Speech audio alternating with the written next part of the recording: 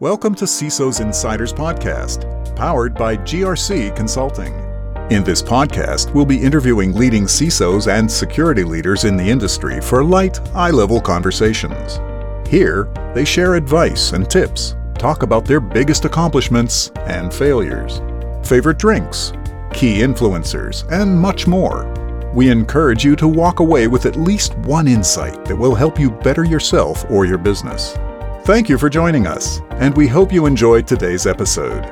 For more content, please check us out on social media. Welcome, everybody. Today I'm speaking with Bill Lawrence out of Texas. And you know, Bill, and I know you're the CISO, current CISO of SecurityGate.io. And looking into your resume, I think let's scratch that. Let's just focus on the part that you were an F-14 Tomcat fighter pilot. Let's start there and then move our way probably down, right? Because you can't really go up. Everybody's got to grow up, I guess. So. Wow. So F-14s weren't those like decommissioned at some point in like 20 years ago? 2006, who's counting? And replaced primarily by the F-18 Super Hornet. Yeah. Wow. So I've had a chance to fly both of them, and I still miss that Tomcat. You know, that's amazing. And you know, as long as I have you here and you already started introducing yourself, did you want to talk briefly about that period in time when, you know, you used to fly jets? Sure. Well, I started out in college. I was a computer science major. And then when I went into the Navy, was able to get into flight school and go through jet training, and then got selected to fly 14 Tomcats. And that was fantastic. A lot of fun, a lot of learnings there from a risk management and especially with operations point of view. Got to do 3 carrier cruises from the East Coast in like Virginia Beach through the Mediterranean down to the Persian Gulf and back. Some combat operations, and then transitioned over to the Super Hornet, learned to fly that. And towards the end of my time in the Navy, I got to have a short tour back at the Naval Academy, where one of my collateral duties, I actually got to teach cybersecurity to the midshipmen there. And that's what got me back into the, I've always been a computer guy along the way, but it really got me peaked as to what I was going to do outside the Navy. So throw into that some project management skill, picked up a PMP certification, and then I went to go work at NERC, the North American Electric Reliability Corporation. I was there for about 9 years, and eventually the chief security officer there and the director of the electricity ISAC, the EISAC, Information Sharing and Analysis Center, and responsible for running things like grid security exercise called GridX and our annual conference, GridSecCon. And then came here to SecurityGate to kind of continue things on, became the CISO, then also doing a lot of outreach and learning from the other critical infrastructure sectors. It's been a great ride so far. I'll be hitting my 3rd month the end of this month. Oh, okay, nice. Can you talk a bit about SecurityGate? Absolutely.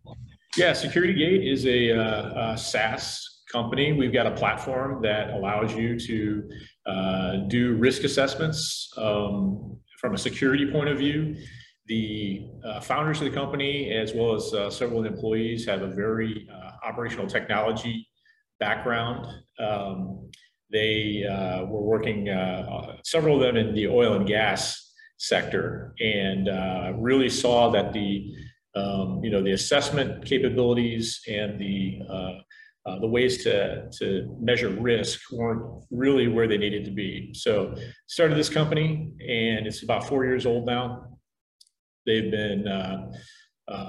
been working to help folks identify that risk and streamline the workflows so that you can visualize everything from a single pane of glass and get information from different facilities, different frameworks, NIST, CSF, NERC, CIP, C2M2, ISO 27001.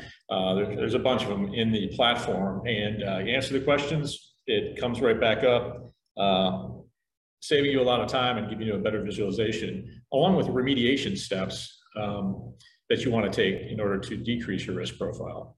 So it's a great time to be in the company. We're really enjoying our conversations with people and understanding, where they need to find efficiencies and reduce their risk, especially with a lot of the most recent attacks across critical infrastructure. Yeah, and are you focused specifically like on a specific market sector, or are you servicing all market sectors? Well, for a while, it was in the oil and natural gas sector, which was, where the founders came from, but definitely looking across the 16 critical infrastructure sectors in the U.S. We've got now people we work with in the electricity subsector, maritime, manufacturing. Yeah, I'm sure there's more too. The sales team keeps track of that better than I do. Okay, got it. Thank you. And before we dive right in, let me just ask you like a personal question. Do you still fly? People keep asking me that, and I have a young family. My kids are not that old yet, so all of my money and time goes to taking care of them. Got it. And flying a little Cessna Bug Smasher is kind of neat. But I do have some friends that I live vicariously through. Not the ones so much in the airline business or the freight hauling business, but there's a couple of them that are working for adversary squadrons, where they provide airplanes against our forces to do simulated combat missions. And yeah, they're having a lot of fun and sharing that on Facebook every once in a while. Is that like a red team type of exactly exercise? What it is, Got it. Yeah, they'd be flying the MiG-28s. Well, yeah. Got it. Okay, interesting. Thank you so much for that introduction. And before we start going over your journey, your path to the CISO seat, I always like to start off with a couple of icebreaker questions here. If you could, just share your favorite drink, maybe. Yeah, it's going to be a beer. Right now, it's a blonde ale by Southern Star Breweries called Bombshell Blonde.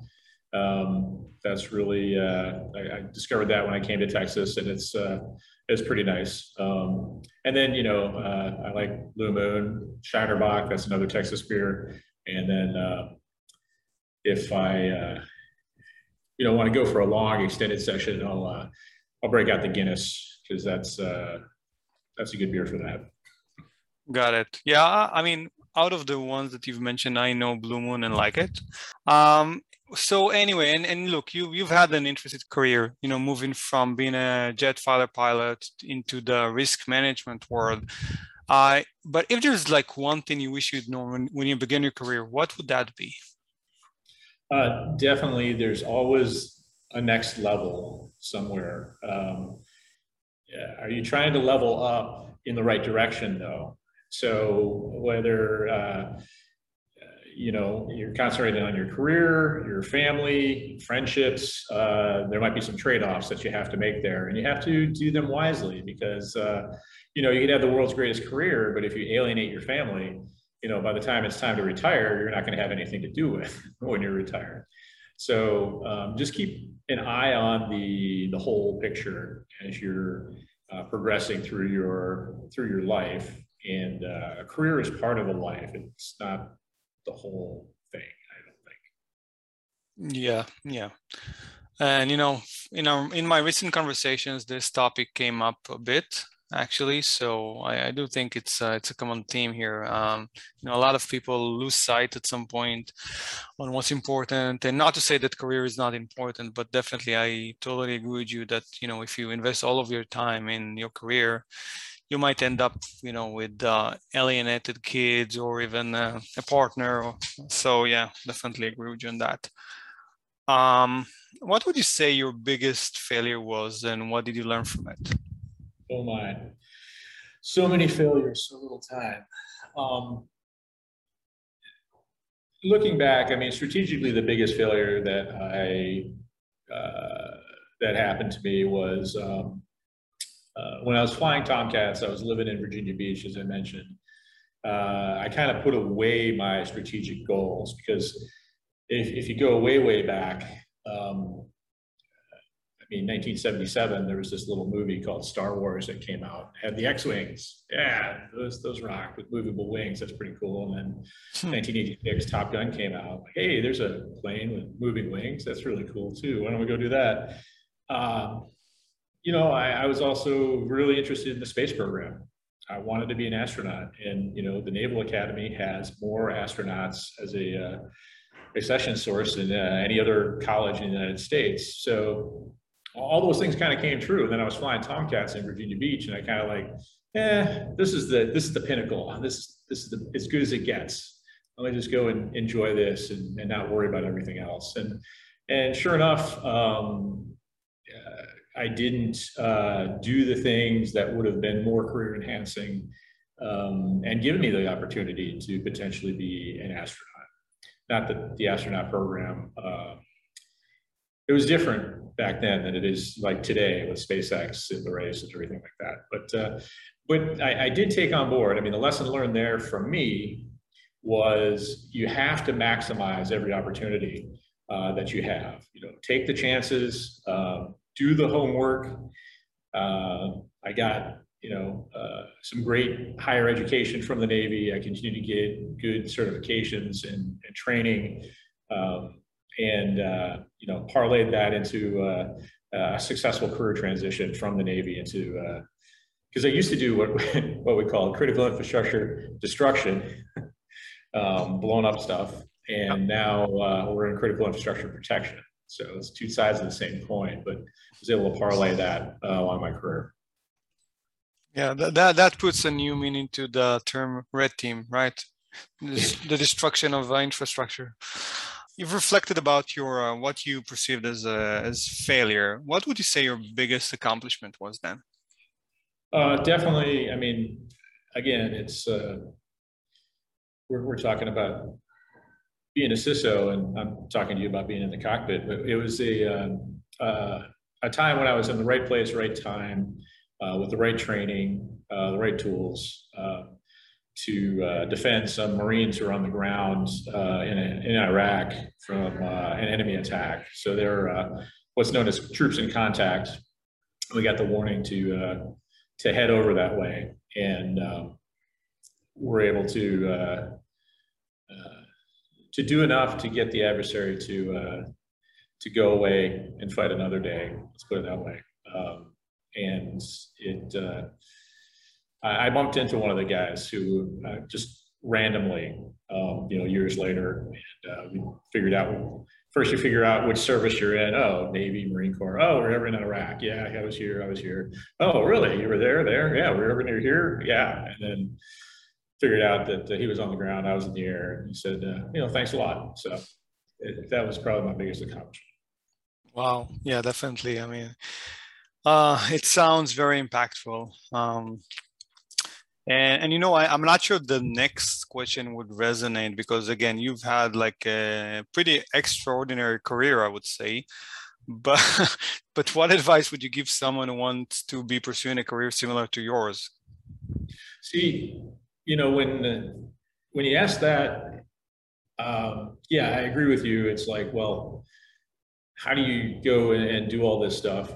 Somebody really young and starting out, I mean, the world's your oyster. Find out what you want to do with your life, pursue that, learn about it as much as you can. There are so many amazing free online courses that you can get a lot of that stuff that, we used to have to, go to libraries for and look up in books and everything. So, but the trick is kind of like I was saying before, have a strategic plan to your life, and then be prepared to tactically move towards that plan, especially when life throws up roadblocks in the way.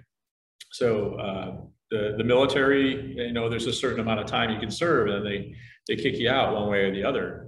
So you have to be looking beyond that and saying, what do I want to do? What do I have the skills to do? What can I get, potentially from my current situation? In my case, it was the military. In other cases, it's an employer. What can I do to maximize my skills? And then, continue to head in that same strategic direction with those little jinks here and there. But if you, the funny thing is, if you want to be a Tomcat pilot, other than inventing a time machine, they've got these really fantastic digital combat system, DCS, mock-ups, models that some people have trouble telling, videos from those online, whether they're real or not. I have not had the time or inclination to fire one of those systems up myself, but when I finally retire, I will, and I'm sure by that time it's going to be all virtual reality, and it's going to be really awesome. So, but go after what you want to do, and figure out all the things you need to do to accomplish that, and then knock them out one at a time. And do you recommend young professionals to have this reflection very early on in their career? Some people know what they want to do, like from the beginning. It was, it really was Star Wars and Battlestar Galactica back in the 70s for me that made me want to fly. Wow. But in other cases, your tastes and desires will change. Going to college, you can get exposed to a lot of different things, take different courses and classes. If you want to be set for life in a career that will benefit you, learn cybersecurity.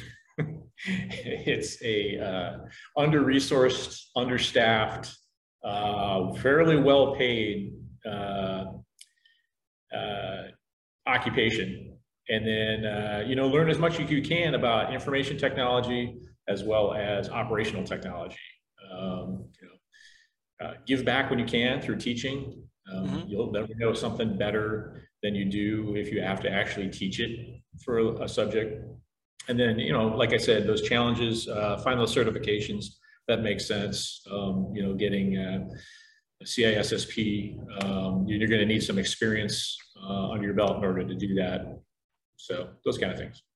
Yeah, I keep feeling that we should be having this discussion about Battlestar Galactica, Star Wars, and whatnot, and maybe comparing the Millennium Falcon to the Viper fighter, and which one could take the other. Certainly more interesting to me, but to be discussing those.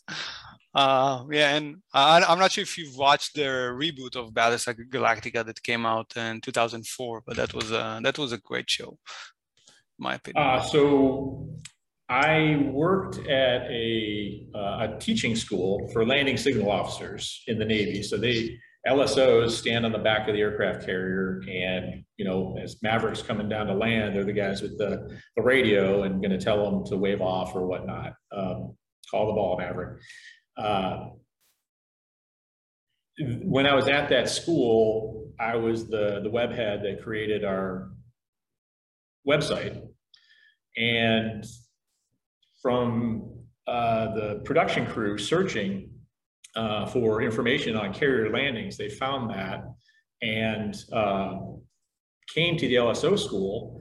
I had actually gone on cruise and came back and found out that they were visited by the folks from Battlestar Galactica, and that's why the kickoff episode 33 had a lot of Navy terminology in it, because they did a fact-finding trip to the landing signal officer school there in Virginia Beach. Wow, so, is that so? Yeah. So kind of neat. Yeah, that was the kickoff episode, but before that they had like a pilot, like almost like a full movie, like a 2 hours session. But yeah, I digress. Um, so I wanted to ask him a couple more questions about the CISO role, actually. In your opinion, what do you feel about the role of the CISO that's actually part of the IT organization? What are the pros and cons about that? Yeah, you shouldn't spell IT without the IS in CISO. By that, I mean information technology is one thing, but information security is really what everybody needs to think about. And the companies that do that across all hands is really ahead of the curve as opposed to other ones that just give lip service to cybersecurity and information security. So an organization, needs a CISO who can get in the trenches, have the fundamentals under the belt to talk tech with the subject matter experts, but then also pop up and roll right into, a budget discussion with the CEO and chief technology officer. Talk about a coherent strategy for the organization, where you're going to go, where are the gaps, and what can you do to close those gaps and make your organization more secure. Because primarily, if you're a SaaS organization like ourselves, I mean, our customer data is the number one thing we want to protect. So those are the crown jewels. So everything the company was doing before I came here, I'm not making big changes, but I'm making it, kind of flow in a more cohesive narrative that covers all the bases very smoothly. So, if you're a CISO in IT and maybe potentially pigeonholed, reporting to CIO, or if you're a CISO reporting right directly to the CIO, I mean, wherever you are, you can make some influence with your leadership skills, as well as your knowledge that you picked up along the way that can help the company. Yeah, and interviewing quite a lot of CISOs this past year, my personal take on that is that at the end of the day, it's the relationships that you're able to build with your peers, regardless on where you sit in the organization. So you might be as effective and as efficient, whether you're in the IT organizations or outside of it, depending on the culture in that organization and your personal skill set and the communication that you're able to form with fellow peers and colleagues. That's just that's a really good point, those relationships. And one of the things we've seen with a lot of the folks we're talking to are CISOs that all of a sudden get the risk with regards to operational technology as well. That gets rolled up underneath. And that's a different mindset than it used to be, where the OT folks went and did their thing, never talked to the IT department, never had those strategy meetings about what risks they share or the ways that their systems can affect one another. And the CISO would just be like, well, I'm in IT land, I'm just going to say no to everything OT needs. You Dr. No in that situation. So it's I think a natural progression that the CISO's role is going to expand, and especially if somebody's in an organization, they're showing expertise across several different parts of the organization. They can you always if you want to get something done, give it to somebody who's busy, and you can get recognized that way too. Yeah, and I think that there's been a shift for the past few years. CISO is not an IT role; it's a business role. You need to be working with IT, but you also need to be working with other parts of the business if you really want to be able to support it and enable it. But yeah, I mean, your answer makes sense, obviously. Let's talk a bit about resources and influencers. Can you name like a few people or resources that have helped you along the way and has been the most influential to you? That's what's been really fantastic about my career. getting out of the Navy and then going to work at NERC, meeting some fantastic people that really, just totally gave of their time. Here's this dumb fighter jock, and let's, try and stuff information about the electric grid and OT, ICS, SCADA into his head to the point where we're able to use that more effectively for things like GridX, which is a pretty big exercise nowadays. Some people, the list is just, it's very long. Tim Conway is a guy, he's a SANS instructor, incredible amount of knowledge. He's been involved in some of the most hardcore technological events of recent years. And he was my partner in crime in taking what he knew, and I put it into GridX, really. But things like evaluating the attacks in the Ukrainian electric grid, teaching the courses that he does, understanding the NERC critical infrastructure protection standards, the CIP standards, as well as he did. He's just a warm, friendly, really great guy. And I also have to thank Jerry Cawley, the CEO who hired me on to NERC, seeing something there in this, again, fighter jock who had some cybersecurity skills, had some project management skills, and then given me the reins to kind of run with those exercises and conferences. And then another guy, Mike Asante. Mike was the first CSO at NERC. And a real, again, another powerhouse in the field, involved, if you are, let's see, what's it called? The Aurora attack on a generator was staged at Idaho National Laboratory.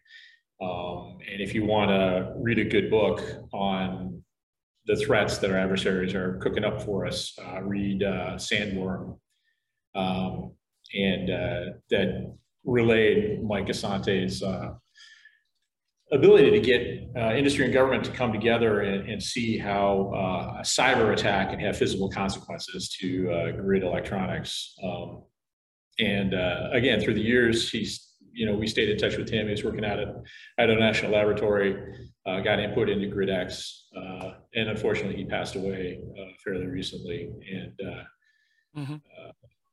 but he's also mentioned in a book on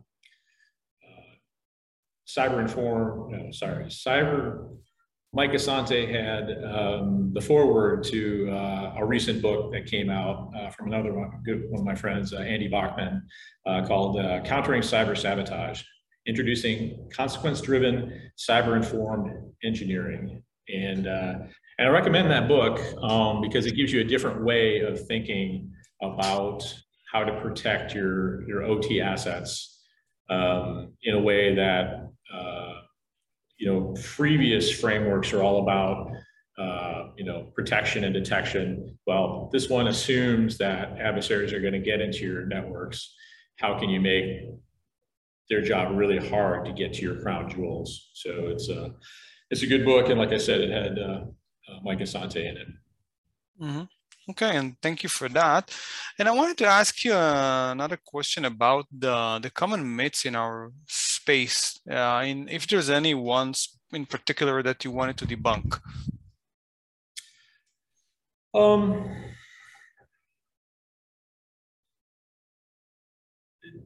I guess the myth that I would debunk is that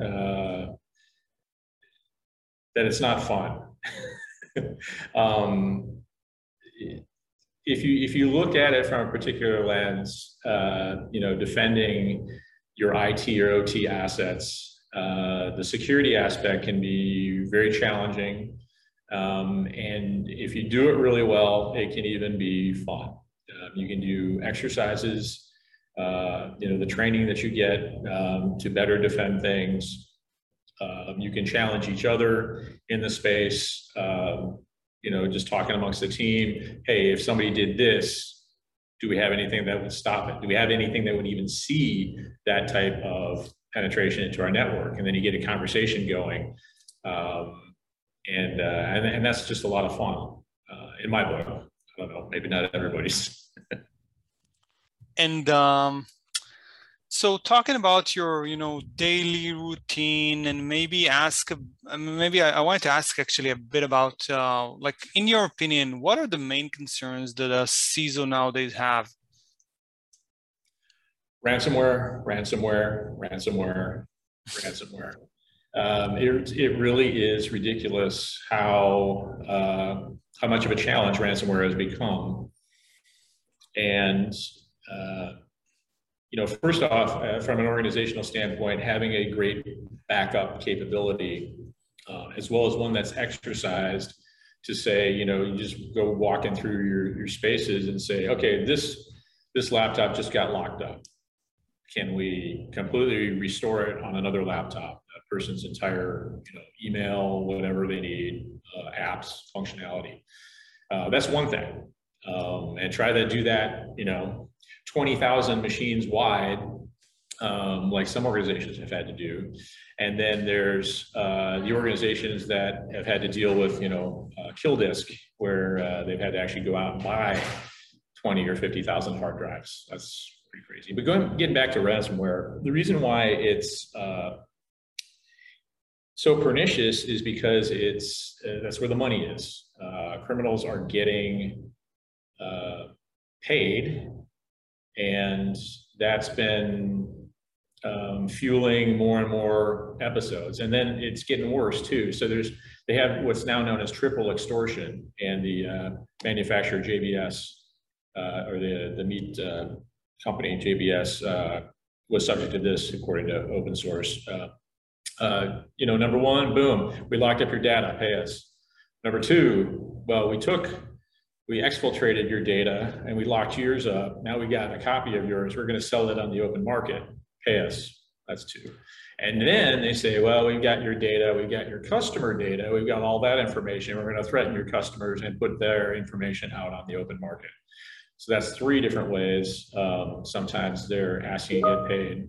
So finally, the other challenge with ransomware too is the insurance companies are paying a huge amount of money covering cyber extortion. And there's already a move in some companies, in some countries, like France, with a major insurance broker there that is canceling policies and won't be paying the extortion money anymore. So it's ransomware is just huge. And if you've got good protections in there and good training for people, because people are the number one way to get stuff onto your networks, then you've got at least a fighting chance. Mm-hmm. Yeah, and insurance has been a big issue in the last year, in the last year and a half since COVID hit. I guess they've been paying more than they planned, all the big insurance companies. So it's very hard nowadays to renew policies, especially if it's in and around cybersecurity realm. What can you share, again, without divulging any confidential information, about your daily routine, and maybe touch a bit about budget changes in general, if you compare 2019, 2020 to 2021? So yeah, daily routine. My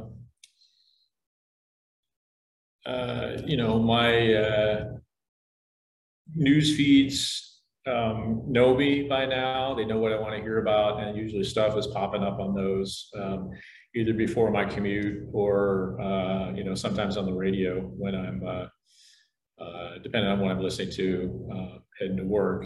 I'm also connected to a great many of fantastic peers in cyber IT OT. world, and a lot of the stuff that they post on LinkedIn is really of great interest to me. I don't do Twitter all that much, although there are a couple of people I do follow, like Rob Lee of Dragos, and Elon Musk, because, hey, he's here in Texas, right? So, and then there's a couple of newsletters I look to. One is Dale Peterson, who's definitely got an ICS slant to everything that he does, and runs a great conference. And then Tom Ulrich is a NERC SIP commentator, and the level of knowledge and detail that he goes into is just eye-watering sometimes. Just one that came out I read today on about NERC SIP and the cloud. So definitely a timely article and chock full of goodness. But in terms of budget planning, so I've been here at SecurityGate for going on 3 months. So my last year budget didn't exist. But what I would say is that the company is very focused on security. Like I mentioned, the keys, the crown jewels is the customer data and the things that we collect in the platform, as well as our intellectual property. So by doing a gap analysis and figuring out what training, it is people, processes, and tools, right? PPT all the time. So the training for the people, we got some good courses lined up to get the skills that advanced skills that we need. The processes, making sure that our everything for business impact analysis, business continuity plans, incident response plan, disaster recovery plan, everything is living, breathing, and up to date. And then also the tools, in SaaS, we want to make sure that we're building on the stuff that we've already got from our cloud provider, as well as the great thing is, I didn't even have to prompt this. They already had two-factor authentication and bring your own key encryption built into the platform even before I showed up. Now it's just my job as a CISO to beat the drum for our clients to actually turn that on and use that on a day-to-day basis. Mm-hmm. Okay, great. And I wanted to cover two more main topics here in this episode today before we run out of time. One would be around vendors, but we can hold that for a moment. The other one, I wanted to ask you about innovation in our space. And given the fact that you have somewhat different background in the OT space, I'm curious to hear your thoughts about, what would you define as innovation in our space? Is it more along the lines of new products and services, or is it more along the lines of changing the way cybersecurity professional position their departments within organizations, if that makes sense? Yes, it does. I would say that there's probably a couple of different things that we're seeing. One is those really hardcore, let's get our fingers in the operational technology and see what's actually going on. So the visibility that we're getting there, the understanding of how adversaries might get to those networks, and then alerting on that kind of stuff. That's the kind of thing that, some of the, I think it's boiling down to the big 4 or 5 out there, like Nozomi and Palo Alto, Dragos, Clarity. They're really doing some good work there because they tied it to threat intelligence, and they're doing evaluation of what's gone on with attacks in the world. I mean, you go back to 2017 with the Trisis or Triton attacks on safety instrumented systems against a petroleum plant in Saudi Arabia. This malware was built to kill people because it would have stopped the plant's ability to shut down the systems in case something went out of parameters. So these are the kind of things that they're truly getting the technology and wisdom to prevent. On the other side of the house, and still very necessary, is looking across the landscape, seeing the risk not only in the OT environment, which we're very focused on, but then also how the IT aspects come into play. And having those conversations come up to a strategic level in a single pane of glass where you can see not only a facility and drill down, but you can see across facilities things like CVE, CVSS, risk scores, breach scores. Everything comes together. And now the great thing is we've been able to build partnerships with several of those organizations I mentioned, where we can have integrations and pull up that rich data from their information and put it into that dashboard, put it into reporting, and then work on remediations of that risk. So it's a lot of things are coming together right now, and it's an exciting time to be part of this industry. Yeah, for sure. The market is booming. And, I wanted to ask a couple of questions about vendors, but let's bundle them into maybe one overarching question. So, when you consider vendors, what it is that you feel that they're not doing properly?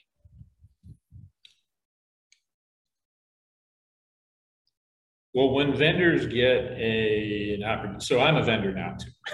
This is a different thing for me. I work for a not-for-profit called the Navy and a not-for-profit called NERC.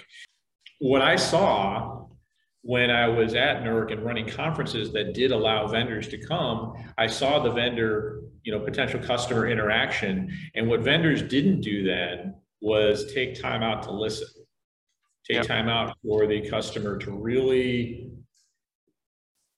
expand on, who they are, what they're dealing with, before they're already diving in with, well, hey, my black box will make your life all better. Well, maybe not. And if you steamroll over somebody trying to tell you that story, you probably lost a client, and it's made it more difficult, not being face to face, obviously, with COVID and everything like that. But given that give and take really needs to be there. Yeah, and I think in a recent conversation, someone told me that what they dislike mostly about vendors is exactly that. And they actually mentioned the following phrase: listen first, talk later. And yeah, I mean, when it goes on to that automatic pitch, I think that's when they lose a lot of potential partners, I would say. Yeah, start spewing buzzwords left and right. You're not helping anything. Any specific other CISOs in the industry that you look up to? Specific what in the industry? Chief Information Security Officers? Oh, yeah. Well, one comes right off the top of my head. A guy named Mark Weatherford. He was another NERC Chief Security Officer, and did the whole public and private service thing really well. He also worked for the U.S. government. He worked for state government, and is very.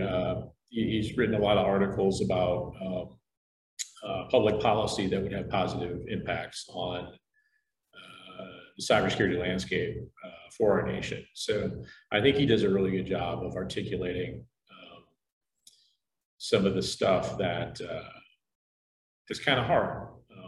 It's an interesting world we live in, where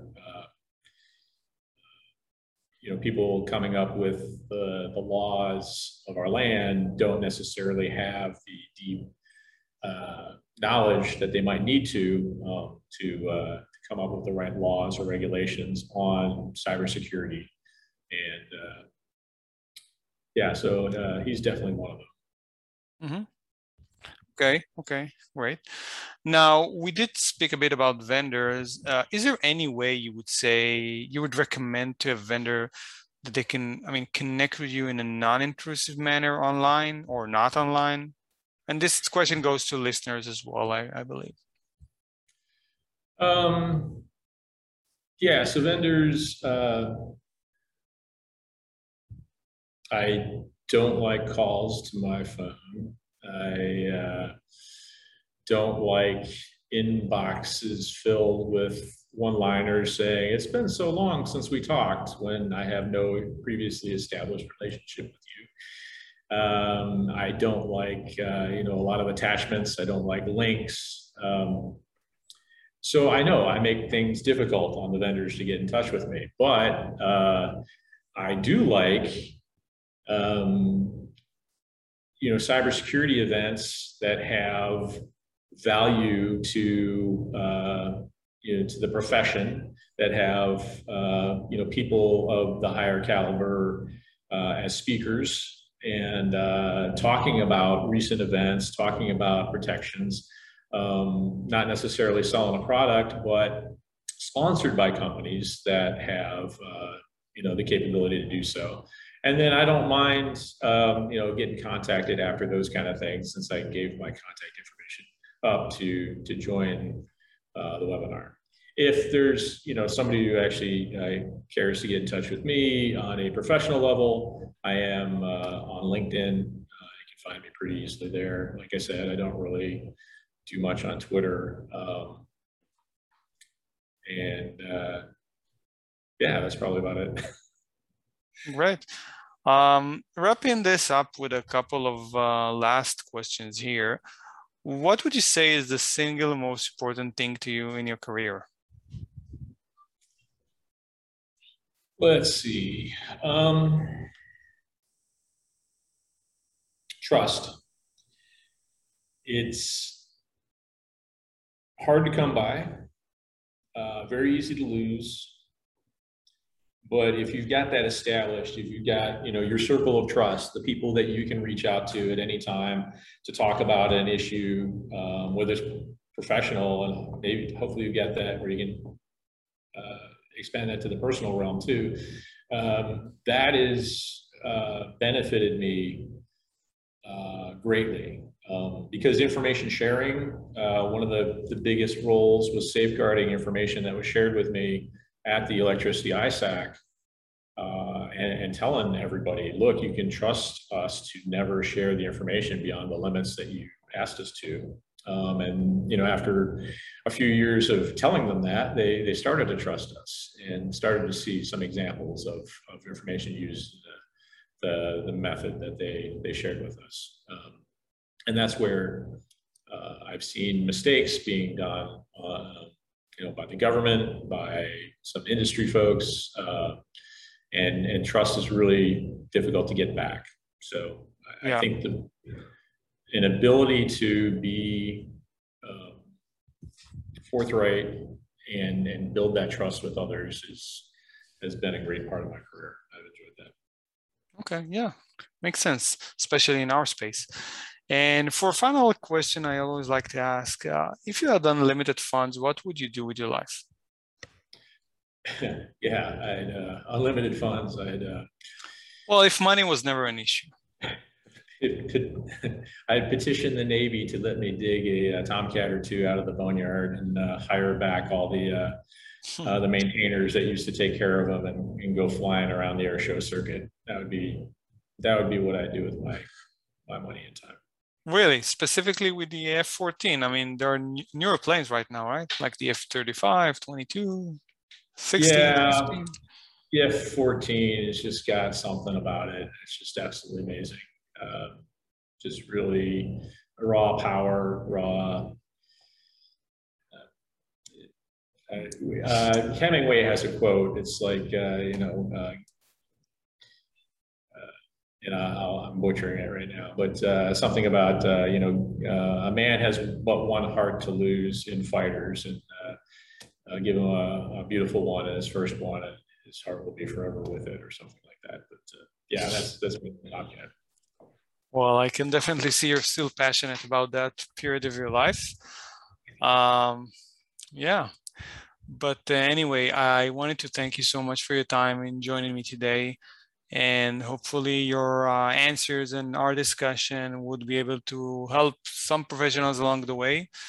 I enjoyed our talk, and I'm hopeful that you enjoyed it as well. Thank you so much, Bill. You bet. Have a great day.